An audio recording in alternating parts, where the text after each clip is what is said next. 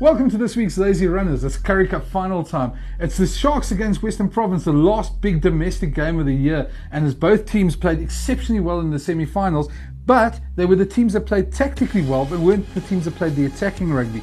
Well, this time of the season, smart rugby is needed. And I made the smart choice last week. But that said, both teams played well to get to the finals. Two things stood out. One, big defence by both sides, for Western Province and the Sharks in those semi-finals.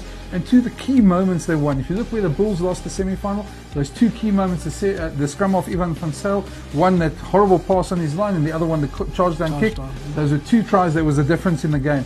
Same in the Western Province game, there was key moments that Western Province won that the Lions couldn't exploit, they couldn't get their attack going, and the team that gets their attack going and is defensively sound in the final is going to win it.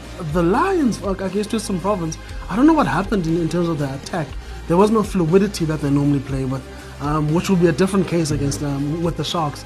The Sharks have a simple game plan and they execute rather well. If they take that into the final and they cut down on the mistakes, it should be a very, very close final. If I look at the difference in my book between the two sides, I think the Sharks forwards are probably a bit better than Province's forwards, and that's going to be the key for them. If their forwards get on top, I don't see them losing. And then of course the battle of the flyers will be Robert du Preez, Cohen Bosch, big game there. The flyers, for me, it's give or take.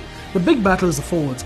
The one thing that the Western Province forwards did exceptionally well last week, they played well as a unit, whether it's the breakdown, whether it's attacking the collision points. They did that in decent numbers.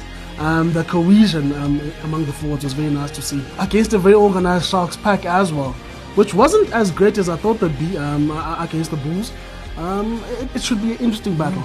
And a big forward, front row confrontation. Yeah. Thomas du Toit and Wilco Lowe, that should be another one that's going to be interesting to watch as well. Prediction time, last one, big one for the domestic season. I reckon the Sharks forwards are going to probably shade it, home ground advantage. I'm going to give it to them by probably 3 to 5 points. The Sharks will not handle the pressure of playing at home. Western Province will travel to Durban and come back with a decent trophy. Of course, there's a couple of Pro 14 games as well before and after the Currie Cup final. Those will all be live on SuperSport 1. And we'll be live streaming all the action on our DSTV Now app.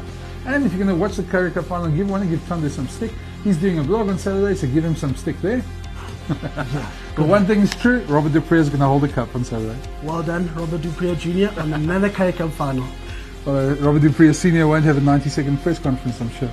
Anyway, we'll see you guys. We won't be here next week. That's, of course, the end of the domestic season. We'll be back in 2 weeks' time when the Springboks are overseas on their end-of-year tour. See you then. Go Junior.